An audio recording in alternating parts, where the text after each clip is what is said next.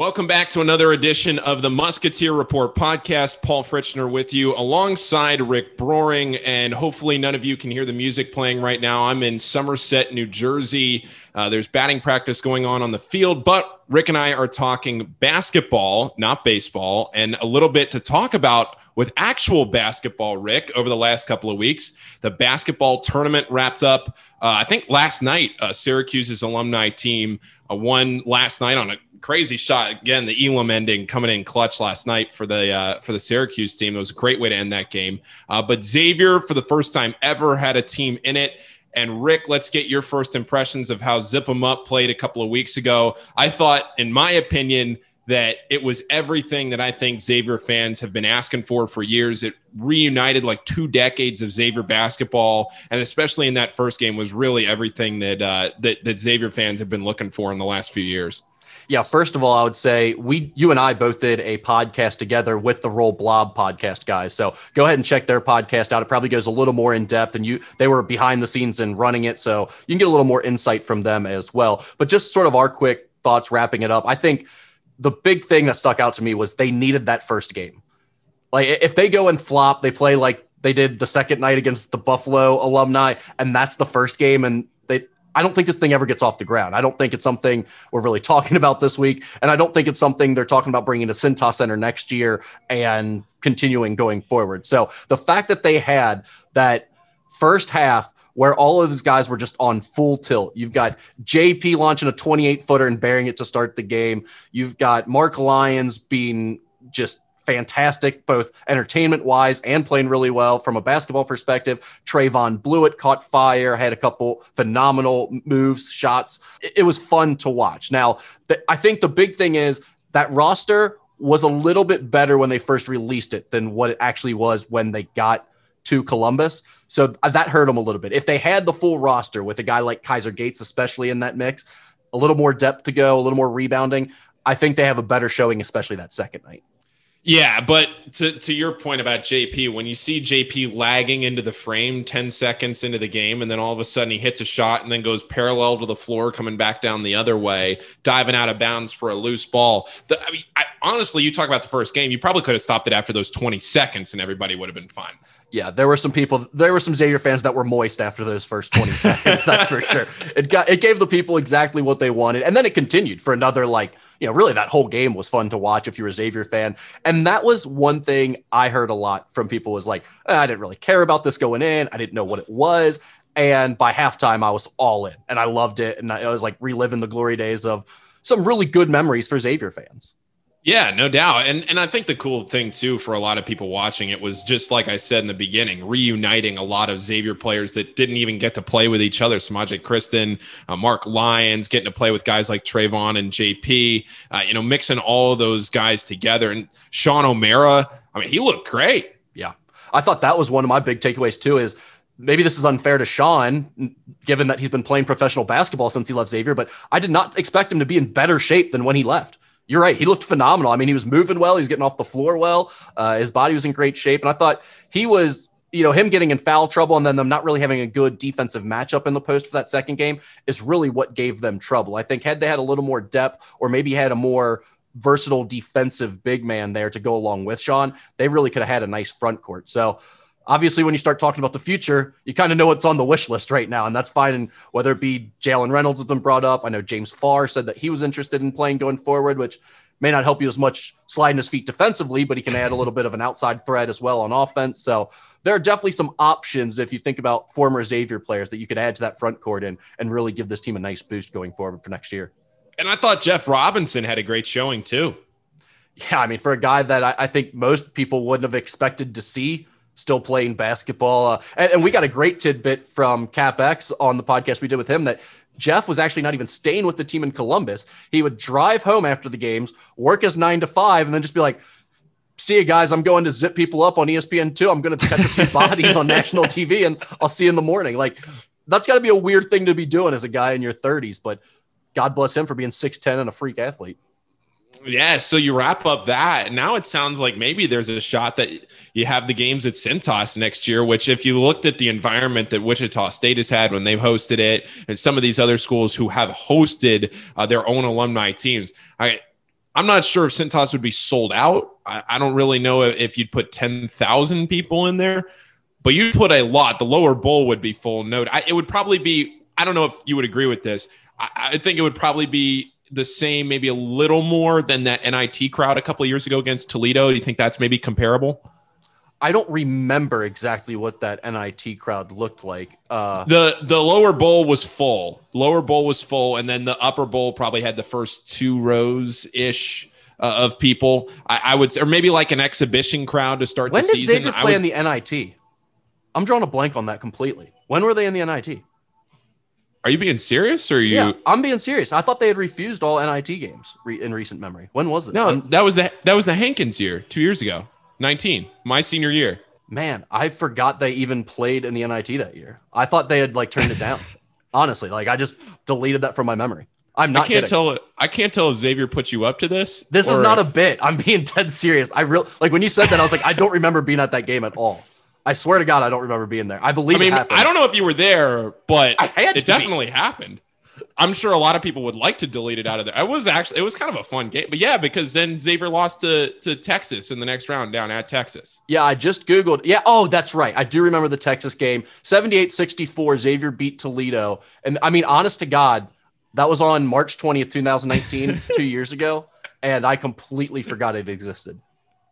Well, yeah, that happened. I feel like for anybody that was there, I mean, maybe the TBT could sell it. I really have no idea. I don't think it would sell out. I'm thinking it'd be like probably more like a Musketeer Madness. Yes. Like a little bit better than a Musketeer Madness crowd. I don't really remember the Toledo crowd. Otherwise, that's probably a great comparison. I wish I could help you out there. Yeah. But the thing is, and not to knock the crowd size, the people there in Columbus, if you like expand that and bring that energy to Cintas, the people in Columbus, I mean, they had probably 1,000, 1,500 Xavier fans. That it was just like it was in Charleston or anywhere else. They were traveling to a early season tournament. It was fantastic. Yeah, and if you like look at the overall crowd for those TBT games, realizing that there's 1,500 from one school and it's not their home gym, like that feels like they overtook the entire gym. Yeah, because I mean, there's probably only like 3,000 fans total at the game. Yeah, probably something in there, if that. Yeah. Okay, well, so that was TBT. Stay tuned to see if Cintas hosts it next year. And hey, Rick, who knows? Maybe you and I wet the beak a little bit. Yeah, I mean, we were throwing that around, joking around on Twitter, but I think that's something that's actually going to be looked into and pursued, is us potentially calling those games. And also, it sounds legit that, like, not that it's done yet, but they are very serious about trying to get TBT to the Cintas Center. Xavier's on board. TBT seems like they're on board. Obviously, there's a lot of logistics that have to get worked out between now and then, but this is a very real thing from what it sounded like talking to Cap and some of those guys. Yeah, and I don't think it's just residual energy from them and, you know, everybody being on a high because of how it went. I think it's a serious conversation, like you said, that people are having. But yeah, so now we move in a little bit to some behind the scenes of what's going on right now, building the teams for the future. A lot of stuff going on with recruiting. July recruiting wrap up. There was a ton to talk about from what you posted on the message board the other day. But what are some of the highlights from the July recruiting period? Peach Jam, some things that the Xavier coaches are looking at, and everything like that. Well, like you said, I mean, there's been consistent updates on the message board. So if you're trying to follow the story and figure out exactly where things are going, and you see names and then they disappear and you see new names, all of that, you can kind of follow that whole timeline on the message board more easily. But just talking about where they're at right now in the 2022 class, you have Cam Kraft committed, who's like a top 100 talent. You have Tyrell Ward committed, who's a top 50-ish talent. And based on what he did at Peach Jam and what a lot of people are saying nationally, seems like he might move up inside that top 50 and maybe even farther. So 2 really nice commitments already. Both of them played fantastic at the Peach Jam and took home different superlatives from media outlets. Both more bucket getters. Cam Kraft is an elite shooter, even though he didn't shoot all that well from the outside, but he's a lot more than that. He can really create off the dribble. He plays well off of ball screens. He has a great mid-range game. Tyrell Ward is such a handful of an athlete at 6'7", long and explosive. And yet he's also got a handle to him. His outside shot has really improved a lot. That was one thing that when he committed, I felt like I was higher on his outside shot than a lot of other scouts were based on right upside seen. But I also know I didn't know Tyrell Ward as a prospect until the last year. So I hadn't seen the progression where he had struggled with a shot as he was younger. And I think some scouts had seen him when he was younger, hadn't gotten the chance to see him more recently, so they were lower on his shot. I think at this point, he's a guy he's not a knockdown shooter from three-point range by any stretch of the imagination, but he's a threat and he's getting better. So you package that with a 6'7" athletic frame who can handle the ball, and you've got a guy who has a chance to be one of the most dangerous three-level scorers in the entire conference when he arrives in the Big East. So 2 impact guys I think people are really high on. Now the key is go find a point guard, I think. And you talk about some of that a little bit. Sean Jones, somebody that narrowed down his list the other day. Xavier on his final 3 with Marquette and Pitt. Are you hearing anything about Sean Jones and what Xavier's prospects are like? Maybe what his timeline is, anything like that? Yeah, and that's another one that we've been talking about on the message board constantly. So there's a ton of context to go with this. If you're really into this stuff, highly suggest just read through the message board because it'll give you a better feel. But right now, Xavier is definitely in the mix. Like you mentioned, he's in their top 3. But there's also been this new name, Desmond Claude, who Xavier offered at the end of June. They really watched him a ton, pursued him hard during July. I think he's right up there as the top prospect at point guard, maybe even their preferred target now. So they're in the mix. Top 3 for Sean Jones, definitely. They still like him. I also say Marquette probably pursued him a little bit harder during the month of July, based on what I could tell and watching where coaches are going and everything. But Xavier was there a lot too. So I think it's probably Xavier or Marquette for Sean Jones. If I had to guess, Marquette with a slight lead maybe right now. But again, that's always something that's developing and evolving. But Desmond Claude is really one of the new names to keep an eye on if you're a Xavier fan. I think he's the guy that raised his profile or his recruiting stock the most in the eyes of Xavier coaches during the month of July. Do you have an opinion yourself on either of those guys between what they could bring to the table, maybe what Xavier would prefer in one or the other? Well, I think the biggest thing right now with all their point guard prospects, and that included Denver Anglin, who ended up committing to Georgetown a week ago. Another guy, Ben Stolzberg, who's out on the West Coast and being recruited by Danny Peters. They're all good options. They're all good enough to play at Xavier, clearly. So it's not like Xavier's trying to figure out, is this guy good enough or not? It's 4 guys who are all good enough. Which is the best guy for us and who fits best with our personnel that we're going to have. And that gets tough in today's day and age when you have the transfer portal. Guys rarely stay for 4 full years of their career at the same school, even if things are going well. They just want to move on and play professionally or what have you. So it's tough to fit all those pieces together. And that's what makes recruiting hard and an inexact science. But I think right now, from Xavier's perspective, they're looking at a situation where you've got Dwan Odom with 3 more years of eligibility after this one, if he wants them.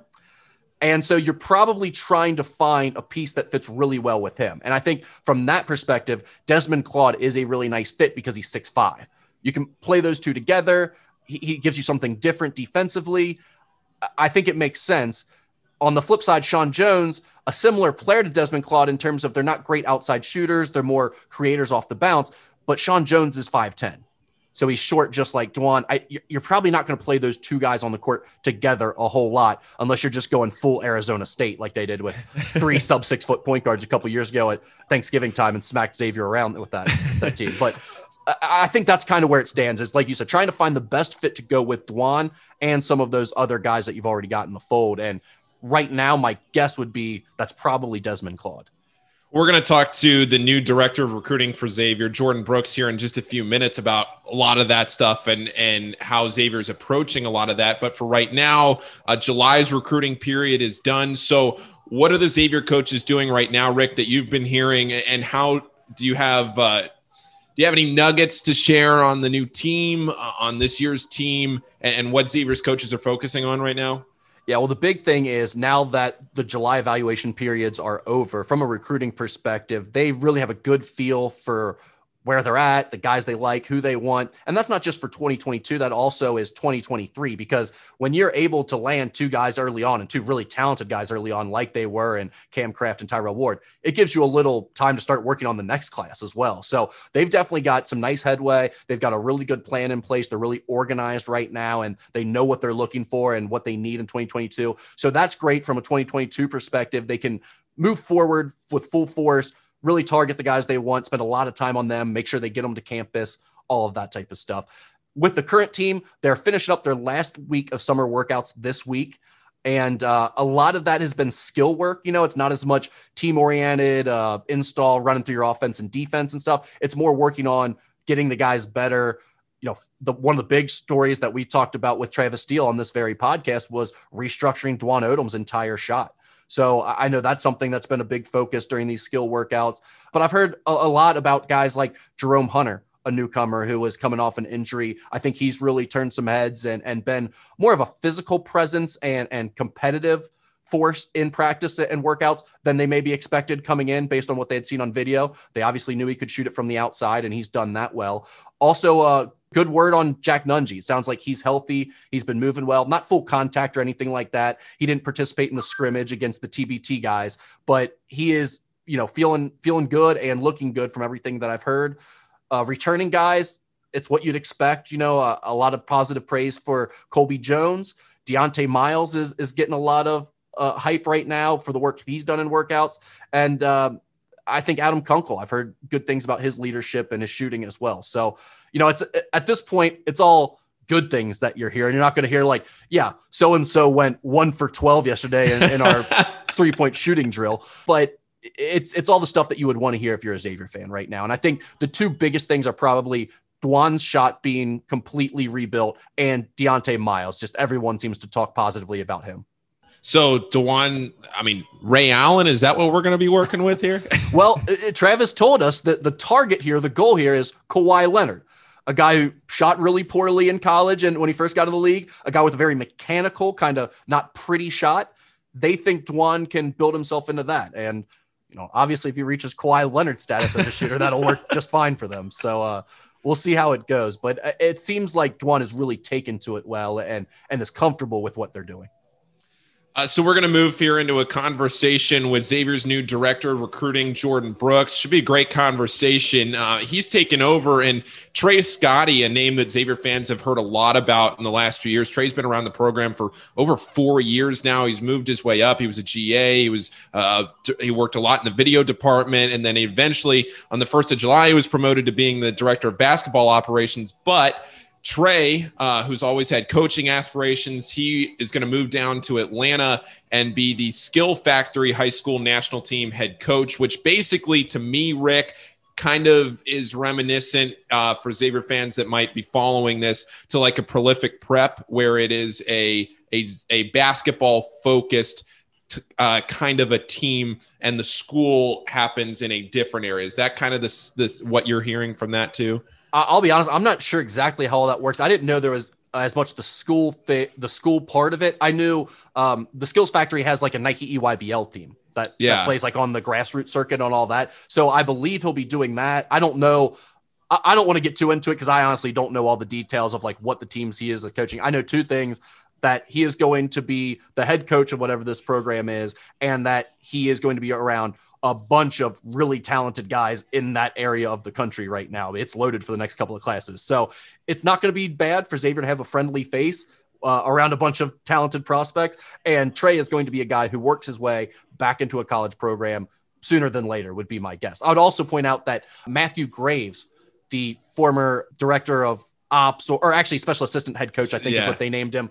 He went to Indiana State as associate head coach. So that is the position that Jordan Brooks took, was Matthew Graves' spot on the staff. They have restructured the staff and the positions and and we'll talk with Jordan about that. So it's probably a good time as any, just bring him in right now.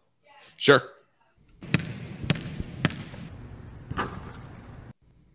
Welcome in Jordan Brooks, the new director of recruiting at Xavier. And Jordan, first of all, how are you today? I'm doing great. How are you? Doing fantastic. So let's get a little bit of your background here, where you come from and what brought you to Xavier and some of the things that you're excited about with joining the Musketeer family. Yeah, man, I'm actually from the Washington, D.C. Metropolitan area. I actually grew up right outside of Washington, D.C. in Prince George's County. And, prior to me being here at Xavier University now, I spent 2 years at Southeastern Louisiana University. And before that, I was at Howard University in Washington, D.C. For 2 years there as well.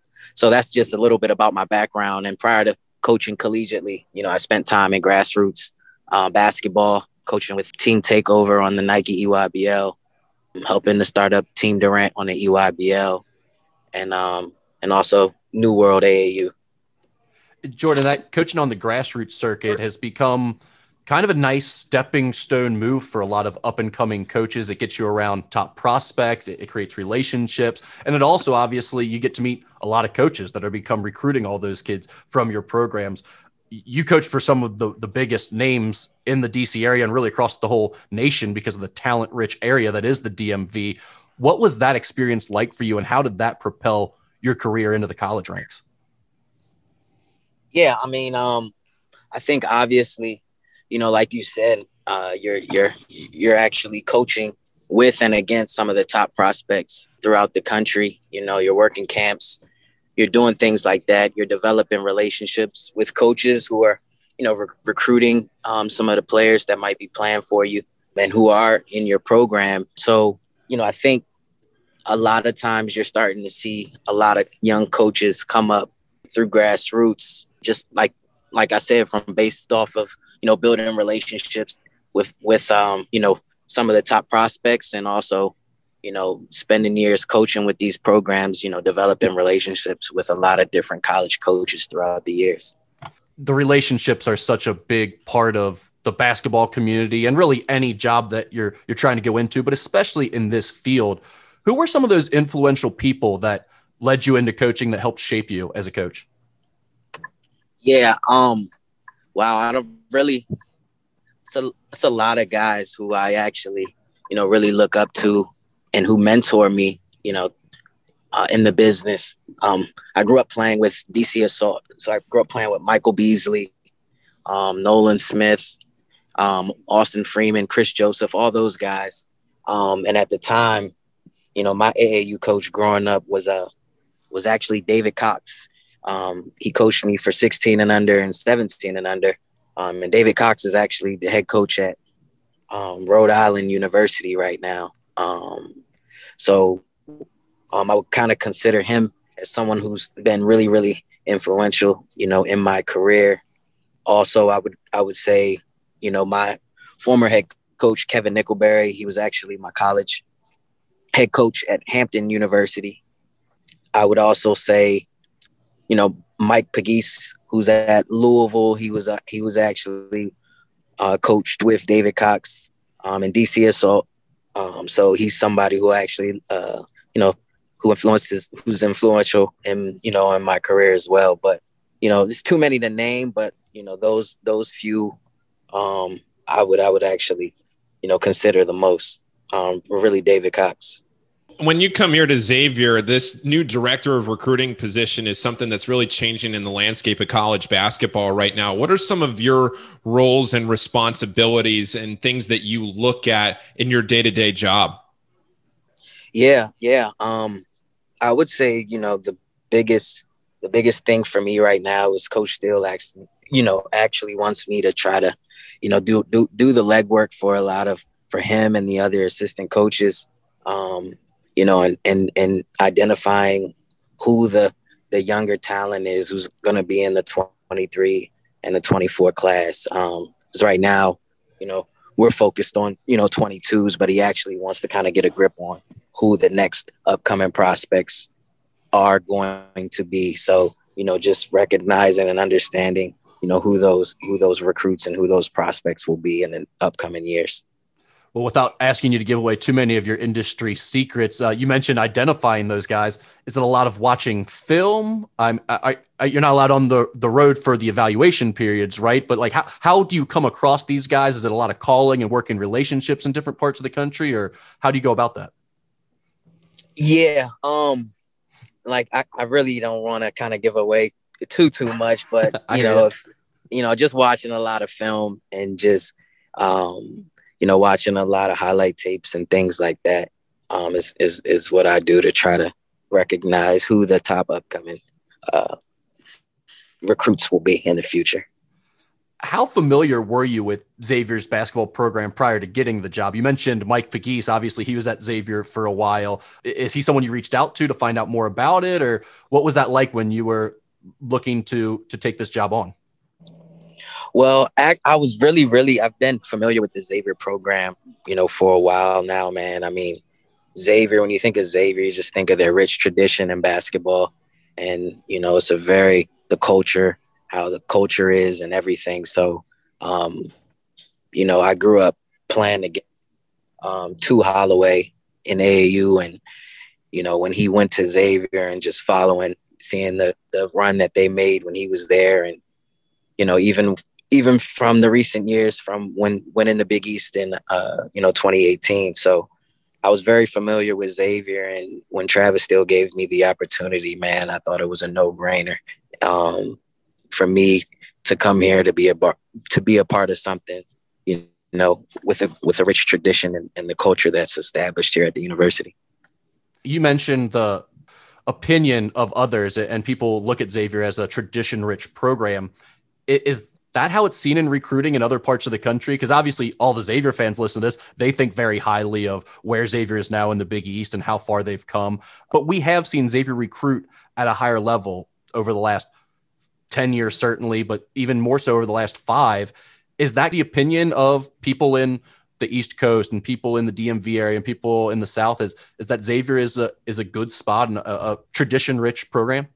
I can't speak for other people, but, with me being a basketball guy and from the DMV and the East Coast, I would say that, when you think of Xavier, you think of, of winning, a winning culture and a winning tradition, a great basketball program, so I would say, I think others would believe that as well. You were also mentioning Travis Steele there during the hiring process. What is Travis Steele like during the hiring process? Because we hear so many different things and how he can be a unique guy and the way he talks to people. What was it like for you when you were getting to know him and going through that process? Yeah, Travis was great, man. He was great, throughout the process and throughout us building a relationship, man. It was really good, man. I thought that, our first conversation that we had went really, really well. And I think part of that has to do with, us having similar backgrounds and how Coach Steele, how he got in the business and him coaching AAU and, with me starting off my coaching career in AAU, I think, that kind of, we hit it off really right from there. And it was just the relationship that we built over time and the talks that we were having, man. I think, that played a huge role in it. And, he told me that he's seen a lot of himself in me. And I think, that's kind of what built a great rapport with me going through the process with him. It sounds like you're pretty familiar with Xavier as far as everything like that's concerned. But Jordan, have you been to the Cintas Center for a game before, or is November going to be your introduction to a sold-out Cintas Center? I've never been to a game. I've never been to a game at the Cintas Center yet. I haven't seen a game yet. Well, I've seen a game. I've seen you guys play, but I haven't been to one personally. But speaking with the staff and speaking with everyone around the program, the excitement and everything, that the energy that they say this is going to have, man, I'm super excited about it. I mentioned to you when we were setting this up that we had talked to Coach Steele, and, obviously I talked to people around the program a lot. So I've heard some about the workouts and things that the current team is going through right now, but you offer a unique perspective because you haven't seen these guys yet in person, haven't worked them out yet. You just got your first taste over the last several weeks. Can I ask you about a couple guys maybe and what stood out? Like we've heard a lot about Deontay Miles. What's been your take on his process and his game so far? Yeah, just watching him throughout the last couple of weeks, man. I think Deontay Miles is someone who, he puts a ton of pressure on the rim, man. And he's gonna be really, really good. I mean, the steps that I've seen him take over the last couple of weeks, man, I think he's gonna bring, a lot of energy, and he's gonna bring a presence defensively, really protecting the rim. Dwan Odom is another guy we've talked a lot about with Coach Steele because he was reworking his whole shot, according to Coach Steele. Have you seen that new shot form, and how's it going for him? Yeah, it's going really, really well, man. I think, Dewan's, he's been putting a ton of hours in the gym. And I think this upcoming season, man, you guys are going to be able, and the fans are really going to be able to see how much work and time that he's been putting into his game. Another young guy who made a really good impression last year. I think people are expecting a big sophomore leap for him is Colby Jones. How's Colby been doing? Kobe's been great, man. He pretty much does everything, man. He's gonna guard. He's been guarding. He scores. He's been vocal. He's been being a leader, man. He's been in the gym. I'm super excited about seeing him on the floor this year as well, man, and just seeing his work ethic and seeing how hard, not just him, but all these guys, that time and energy that they've been putting in to get better, man. It's great, man, just seeing the culture and how good that these guys want to be. One more name, if you don't mind. The freshman big man, Cesar Edwards, is a guy that has turned a lot of heads, at least from a fan perspective. They see the clips being sent out on social media of him hitting the jump shots and stretching the floor. Is that really a part of his game? Can he shoot at the level that it looks like he can in those clips? Yeah, he can definitely shoot, man. He can definitely shoot. He spaces the floor. He has a soft touch, and he's a worker, man. He's a freshman, but I'm sure he understands. He understands what it takes to be great, and he can make them shots. He can make open shots, and not just he puts the time and he puts the work in. So I think that's what why he's been having success this summer and getting better. Well, Jordan, thanks so much for taking a few minutes and talking with us. Really appreciate it, and excited to see you at the Cintas Center this winter and to have a full crowd behind you. Should be a great season. No, I appreciate it, man. Thanks for having me, man. I really appreciate it. Thanks to Jordan Brooks for joining us there. Hope you all enjoyed this episode of the Musketeer Report podcast. And thanks to everybody that left a rating and a review in Apple. It's nice, Rick, to see some kind words in there from the Xavier faithful on Apple's reviews. But stay tuned for an episode here probably again in a few weeks as we get closer toward the season. But for Rick, I'm Paul. Thanks so much for listening. We'll see you next time on the Musketeer Report podcast.